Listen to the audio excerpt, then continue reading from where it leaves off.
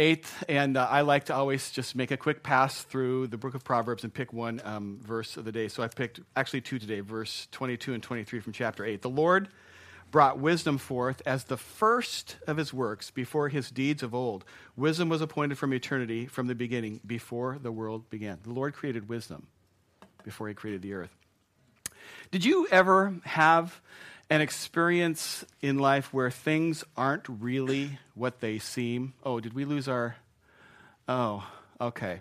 So have you ever had a situation like that where you, at face value, started to do something and things just they were not what you thought they were? You found out later that you had made some assessments, you looked at things you thought you understood, and what happened wasn't at all what... This is not going to make much sense because I had pictures to put up during this time. You can think of that. Or have you ever seen a picture of something that you can interpret in more than one way? You can look at the picture and you see a story of something. You can see a couple of different things going on at the same time. Stand by.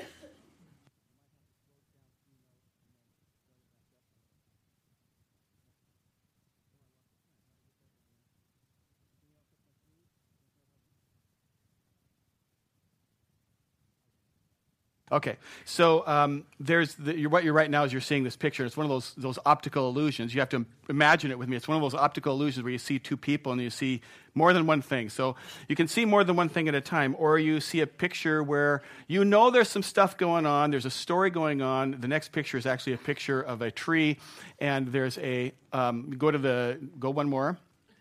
Okay, things aren't as they seem. Okay. It's really just a truck paint job. Everything's decent, but it's perfectly placed, and he's wearing his matching shirt for the day. Or things can come across more than one way to interpret them. Next picture. Okay, what is this exactly? Is this two profiles, or is it two people sitting? This kind of stuff fiddles with my mind. I really don't like them. Or there's sometimes we see a picture, and we think we know the whole story. I'm not really sure what's going on there, and for you cat lovers, here's one more picture. This has nothing to do with the sermon, but I know cat lovers love their cats, so here's the next picture. I don't know what that... 1 Samuel 16, there's no dogs in today's, sorry, but 1 Samuel 16, verse 7 tells this truth about us human beings, and that's that we tend to look on the outside. We look on the outside, and then we draw our conclusions based on what we see. God is different.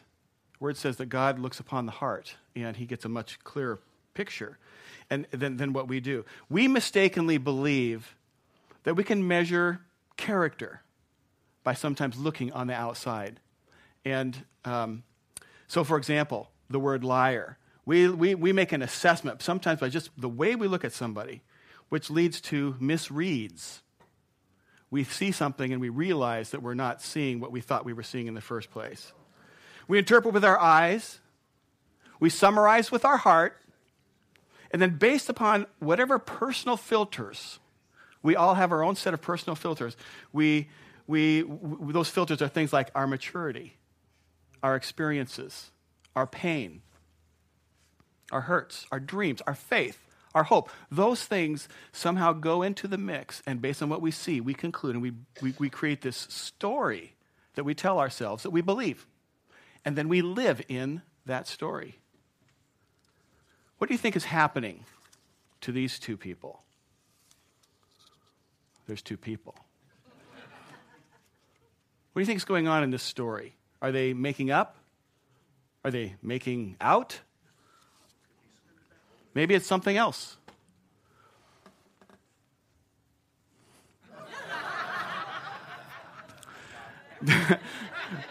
That's what you get for making assumptions about looking something from behind, from the outside. Things are not always the way that they seem to me. I look at things and I think, sometimes a few more facts and a few more details would really help me out. Things are not always what they seem. Circumstances sometimes in life, our circumstances, can leave us a little bit puzzled. Too many times life is absolutely like working with a puzzle. And I'm sorry I'm blocking this for some of you. This is just a visual aid. You can see a puzzle here. Well, a lot of a puzzle. And life can an awful lot sometimes be like working with a puzzle. We get these pieces in our hands, these puzzle pieces. And how do you go about? You ever worked on a puzzle like this? I mean, I found out by spending some time with some people. We had a staff meeting Thursday, and among that, I put a puzzle out on a table and said, hey, work on this while we do our stuff. And then I've worked on puzzles with people other times, but people have their ways of doing puzzles, okay? There's the people who would say, okay, first thing you do is you turn all of them over and you sort them according to their similar colors, right? How many people here are get them by their colors? Come on, you can. This is not sin. You can raise your hand, okay? So you sort them out by their colors, and that's how you do it. Other people, no. Get me the edges. Get me the corners. Oh, the edges have it here. Wow. You get the corners and you get them out. We'll deal with the colors of the edges later, but we start with the edges and we work our way. Then there's another group of people that say, you guys are all nuts. I'm going to go watch the game. You go ahead and do the puzzle. You know, so you and I have this problem. We're working with the puzzle, and we always end up with this one piece.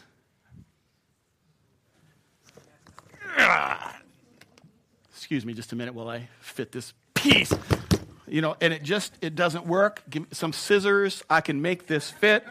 I know it goes in here somewhere. The color looks right. Actually, this piece doesn't even belong to this puzzle. But we get this puzzle piece, and we want to make the thing go. And the thing is this. We're working on this puzzle.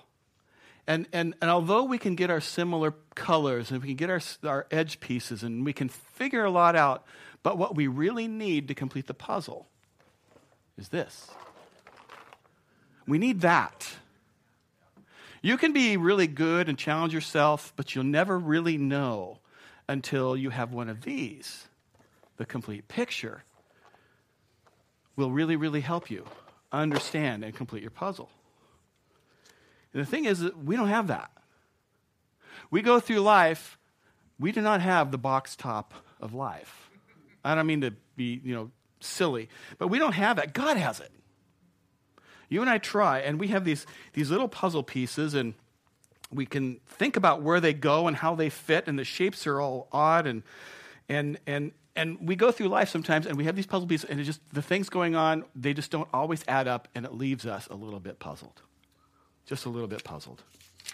1 Corinthians 13:12, here's God speaking to us through his word. He says, now we see things imperfectly, like puzzling reflections in a mirror.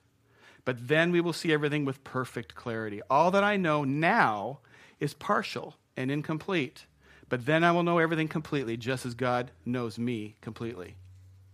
We have a now, our present reality, and we're looking forward to a then. I don't know if that's me or not. And we're going to know things clearly in the then. So we get a bunch of these puzzle pieces, and we begin to work through them, and we are in the now right here with these puzzle pieces. And we get sometimes pieces that, we look at and we think, I don't really understand this piece. In fact, I can't seem to make it fit in my circumstances. In fact, I'm not even sure I like this puzzle piece. And we live with this tension. And so we get a bunch of these pieces, and maybe for you, this piece is, you lost your job. And you were thinking, well, hey, this job is good. This is going to work out. This is going to be the provision for me and my household. I like what I'm doing. I like the people I'm working with. And one day, somehow, it's gone, and you're in the now, and you need to know about the then. God, what's the deal? I don't understand. Or maybe your puzzle piece is you thought you were going to live a long and healthy life, and that you were going to watch your grandchildren grow up and your great-grandchildren, and you were going to attend weddings and do all that stuff. And then one day, the doctor says to you, it's cancer, and it's just not good. And the clock's running. And you're living in the now with a puzzle piece you don't understand, and you need to know about the then. What's going on? You're wondering, what's going on? Or maybe your marriage is spiraling out of control. Or maybe it's already crashed and burned and you've already lived through a terrible, nasty, terrible divorce. And you're saying, this is not what I was planning. It's not what I was thinking. It's not what I signed up for. And you're living in the now with this puzzle piece. And you don't know about the then. And we live in this tension. This tension. How do we live in the now while trusting God for the then? There's our tension. We live in the, how do we do this? How do we live in the now right now with this tension, trusting for God in the then? For some answers, I want to look at a story in Matthew chapter 11 and starting in verses 2 and 3. And the Bible here is talking about John the Baptist says, now, when John, who was in prison, I think it's important for us to establish here that which John we're talking about. This is John the Baptist that we're talking about here. And he's the same John the Baptist that in Old Testament prophecy, there was a word that God said, I'm going to send one to prepare the way, like a voice crying in the wilderness. This is that John the Baptist. This is the same John the Baptist. John the Baptist's mother, Elizabeth, was cousins with Mary, Jesus' mom. So if you're keeping score, that makes John the Baptist and Jesus, our Savior, second cousins. Okay, so if you're keeping score, so there's a family relationship. In fact, the scriptures say about John that he would be filled with the Spirit even while he's in his mother's womb. And one day, Mary goes over to visit Elizabeth. You can read about this in Luke. And he goes over to visit. And then the scripture says that when John, inside of his mommy's womb, heard Mary's voice through the tummy, it says he leapt in the womb. The Holy Spirit was already involved in him in his mother's womb. And by the way, this is a complete rabbit trail that I just built a firewall. Don't go down this because I want to. I'm not going to go there, but I'm going to tell you what it is, okay? There's something about being filled with the Holy Spirit that when you're in the presence of the Savior, you will leap. Okay, that's just one of the signs of being filled with the Spirit. Okay, I'm not going to go down there because I just can't today. But this is that same John the Baptist. In fact, he was at one point out baptizing people in the river, and he sees Jesus, and his guys are coming towards him. He says, "Behold, this is the Lamb of God." He sees Jesus come. This is that John the Baptist. This is the John the Baptist that baptizes Jesus in the river. And when that happens, a dove descends upon, lands on Jesus. He baptizes the guy. Up, this dove comes down. The skies open up, and this voice comes out of heaven. This is my son in whom I'm pleased. The voice of God that everybody present heard. This is that John the Baptist. Okay, so we've established now that this is John the Baptist that's in prison, and he ought to know that Jesus is the Savior, right?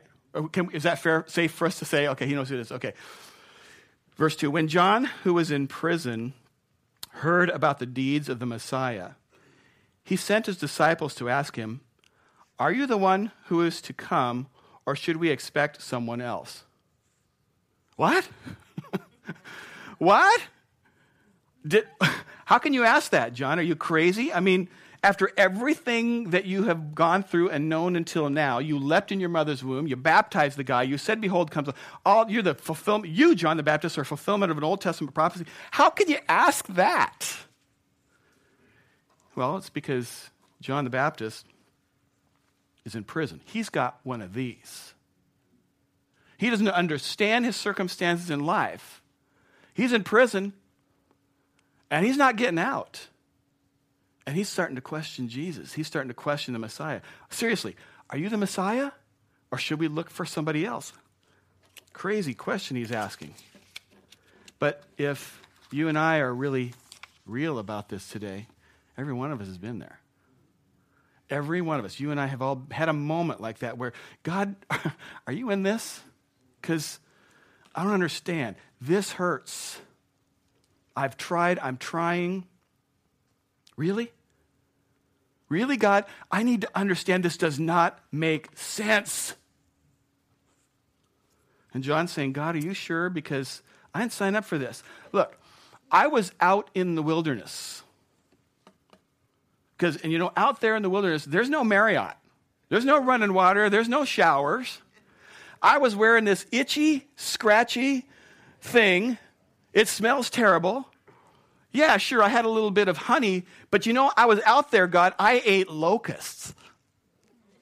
Locusts. I would go to town and saddle up next to a sweet young thing, and she'd say, excuse me, but you have locust breath. It's like, God, I've gone through a lot for you. This does not make sense. Explain this. And he says to his disciples, go ask him. Go ask him. Go ask him.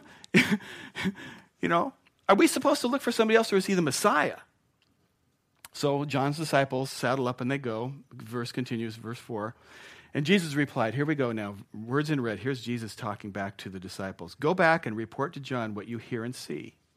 The blind receive sight. The lame walk. Those who have leprosy are cleansed. The deaf hear. The dead are raised. And the good news is proclaimed to the poor. Now, this is the point in Scripture where all the Christians go, yeah! We're all excited now. I mean, we jump up. We high-five each other. Spirit fingers for Jesus. We do all that stuff. We're putting pieces together. The puzzle pieces work perfectly here. I am the puzzle ninja. Okay? You married me, baby. And we feel really good because everything's working like we think things work. They're always going to work. But then Jesus says something that, kind of creates maybe a theological hiccup.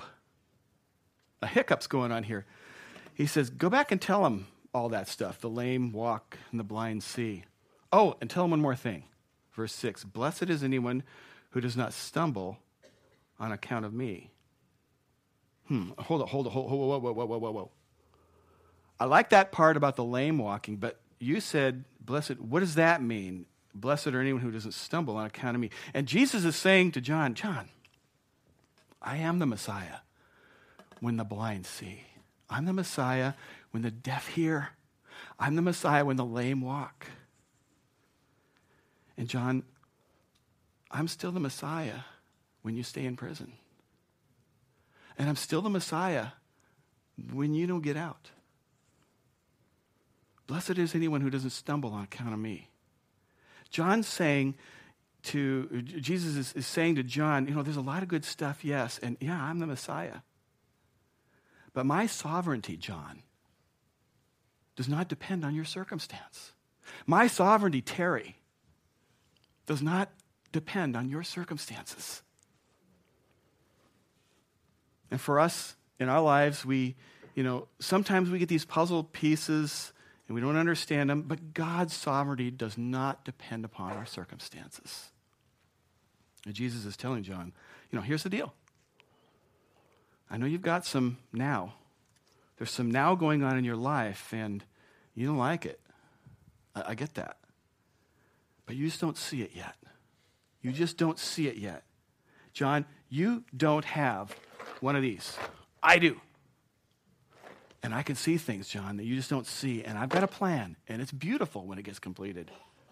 Trust me, John. There's a then coming. And these pieces belong, this is where it goes, John. I'll show you when the time is right, and you'll see it come together. And it's going to be amazing. It's going to be beautiful.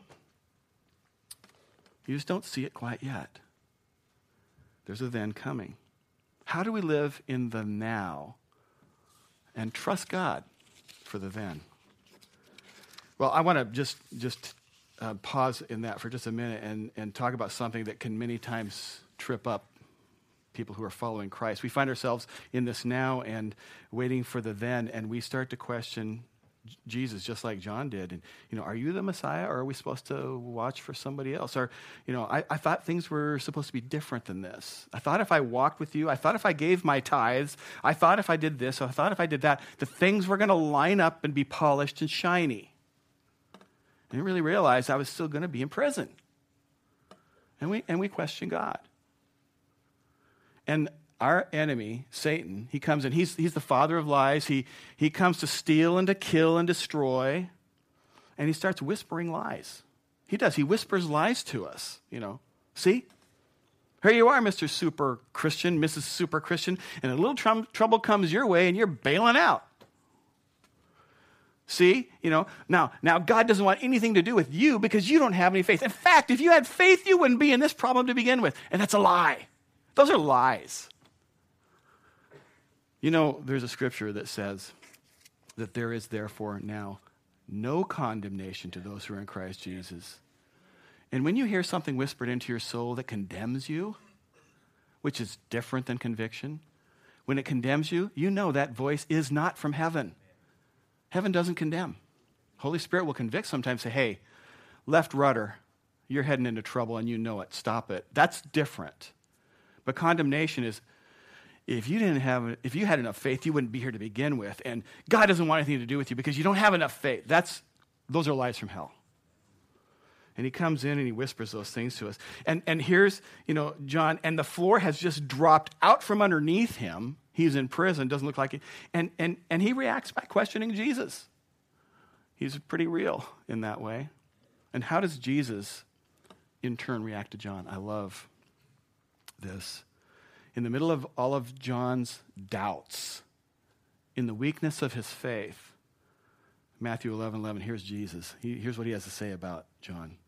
Truly I tell you, among those born of women, which is pretty much every one of us, right? There has not risen anyone greater than John the Baptist. In the middle of John's failing doubt, Jesus still verifies how much he loves him. I love that. Jesus understands the tension of the now that we live in and the waiting for the then. And he loves John right through all of it. Because, frankly, God is big enough for our questions. He's big enough. He's big enough for our fist pumping in the air. He's big enough for that. He's big enough for the little temper tantrums that we throw sometimes, and when we're beating on the table and trying to force the pieces to fit and they don't fit like we think they ought to. So how do we live in the now, trusting God for the then? Now, I'm going to give you a one-line direction answer on this, and I apologize in advance that it's so simple. It could be offensive. I don't mean for it to be, because actually living this out is really, really not easy at all. It's pretty complicated. It's this. In the doubts of our todays, we trust in his tomorrows. In the now, when things don't look good, when they don't make a lot of sense, we trust in his tomorrows. That's why we put our faith in God, and not in our circumstances, not in an outcome that we would like for him to handle for us. The Bible says in Jeremiah 29:11, it says, "For I know the plans I have for you." God has plans for you and for me. And he says plans to prosper you. Not to harm you, but to give you a future and a hope. And that's really, really good news. It's really good news that God has great plans for you and for me, stuff even though that we don't see it right now. And I know the now can feel a little bit puzzling. But he says, it's okay. It's going to be okay. I've got a plan. I'm working out something really special, beautiful, and you just don't see it yet. And we put our faith then not in the circumstances that we're in, not in a specific outcome that we think should be, although that's our tendency. Our tendency is we're faced with a problem and we describe, God, I got this problem. Here's what you need to do. In fact, if it's going to be okay, here's how it will be defined, what okay is. You understand that now, God? Because all things else, that's just not going to be okay. And you got to do it this way, God. For example, a doctor says to you, you've got cancer and it's terminal, and maybe he'd say something to you like 1, 2, 3, 4, 5 months to live. I've heard people told that before. And then God visits you in a powerful moment, and he says, hey, it's going to be okay. You know you've been visited by God. You know you've heard something. Woohoo! I've been healed. I don't care what the MRI says. I don't care what the doctor says, because God is healing me. And God's saying, slow down a second. That's not what I said. I said to you, it's going to be okay, and it will be. But no, we want to tell God what it's got to be if it's going to be okay. We say, no, Lord, you have to heal me. You've got to do it this way. But God's sovereignty doesn't depend on our circumstances. And when we find ourselves in the doubts of today, what we need to do is trust in his tomorrows, because our faith needs to not be in an outcome that we want. Our faith needs to be in God. I saw this happening with my father. I'm not going to go into much detail about this. I'm going to talk a little bit about this, I think, next week. But I want to share that my father had been told that he was terminal. And he had that conversation, and the doctor said, you have probably 5 months. And a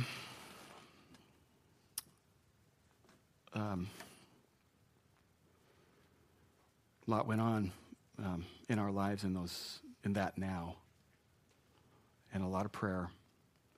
And I had a private moment with my dad. I was alone with him at one point, and I wanted to cut through everything, cut through all the stuff that was going on and all of the, I don't mean to call it noise, but there was a lot of static in my life. Hard for me to keep my sea legs, if you will. And I loved my father, and I cared about him. I didn't want him to go, but it looked like it was headed that way. And but I wanted to cut past that and get into the center of things. So I was alone with my father one day, and I looked him in the eye. I don't know if I ever told anybody else this. And I said, Dad, are you afraid to die?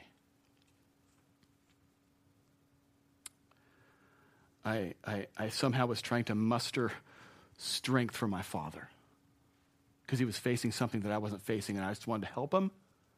I don't know if that's very much help or not. But alone, I said to him, Dad, are you afraid to die? And he looked at me, and I saw a peace come over him that was not manufactured. And he said, no, I'm not afraid to die. And he said to me, he said, I had a visitation from the Lord. And he told me it was going to be okay. That's a quote. And there's a whole lot more to that story. I know this, that my father not only taught me how to live, but he taught me how to have faith. And he taught me how to die. I don't want to do that. I want that lesson very soon. But his faith was in God. It was not in an outcome. And you need to know, I'll share about this more next week. You need to know, we did the anoint with oil. We did the prayer of the altars. We did the things the Scripture tells us to do. But my father was okay. And he had been promised by the Lord in person that it would be okay. That conversation that I had with him was happening in his now. A man who loved God, loved his family, sacrificial, generous, godly. Many of you knew him. That was his now. That was my now. That was my mother's now, my sister's now. It was my family's now. And he said, I trust in God, not in an outcome, not in something specific that he has to be. And I would like to stand here in front of the church and tell you that,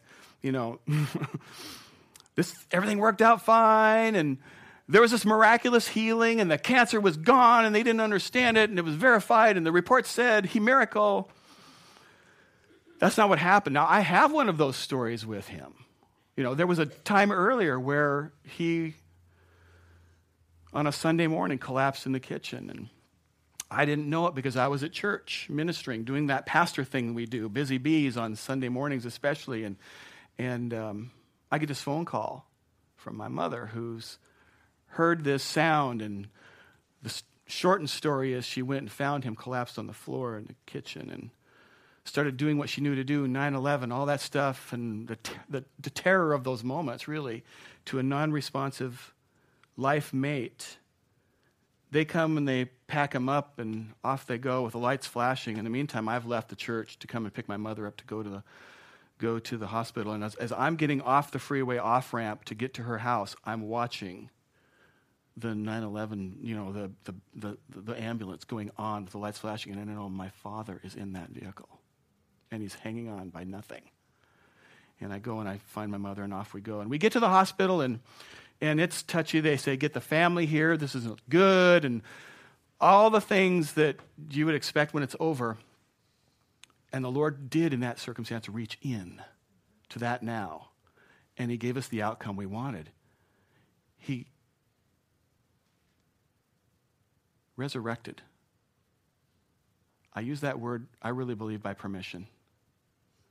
He took my father from an edge. So I do have that story too, where the prescribed outcome, Lord, save my father. Fix this puzzle piece. Stick it in there now. I have that story too. But I've also got the one where 5 months and goodbye was what the doctors are saying. And here's the deal. My father is gone now. He was told it will be okay. And he's gone. Yet, at the same time, then and now, he is okay. He really is. Just as Jesus promised. When you and I understand God's goodness, we also understand that sometimes we get these puzzle pieces that we really don't like, and we struggle to understand what they are. But the Bible teaches us in Ecclesiastes 3:11, it says this, He has made everything beautiful in its time. In its time. He has also set eternity in the hearts of men, yet they cannot fathom what God has done from beginning to end. We serve a God who's got something way bigger in his heart and his mind about us than what we think. We just read in the Bible that the Lord has a plan for us. He's got a future and a hope. Bible says in Isaiah 55, verses 8 and 9, it says, For my thoughts are not your thoughts, nor are my ways your ways, says the Lord. For as the heavens are higher than the earth, so are my ways higher than your ways, and my thoughts than your thoughts. He's got something else going on, and it's higher than our ability even to think. In fact, God takes all these little puzzle pieces that we have. Some of them we're great with, we love them. And other ones, we don't like them, and we don't get them. He takes all of them, and he tells us in the book of Romans that all these puzzle pieces work together for the good of those who love God and are called according to his purpose. Every single puzzle piece. The broken heart, the I don't understand it, the this hurts, the I didn't sign up for this. Every single puzzle piece, God takes every one of those and works them together for good to those who love God and are called according to his purposes. And he puts it together into a beautiful picture. Every single piece. In fact, what I know is that God holds this box top, if you will. He holds that in his hands. And he's good and he's loving. And I choose, while I'm in my doubts, I choose to trust in his tomorrows. The then that we're looking for might come soon, or it might not come for years, or it may not come until after you draw your last breath. But the then is coming, and God is working to put all those pieces together for you, for your good. How do we live in the now, trusting the God for the then? In the doubts and the confusion of today, we trust in his tomorrows. Let me pray over you. Lord, I know it can be really tender sometimes.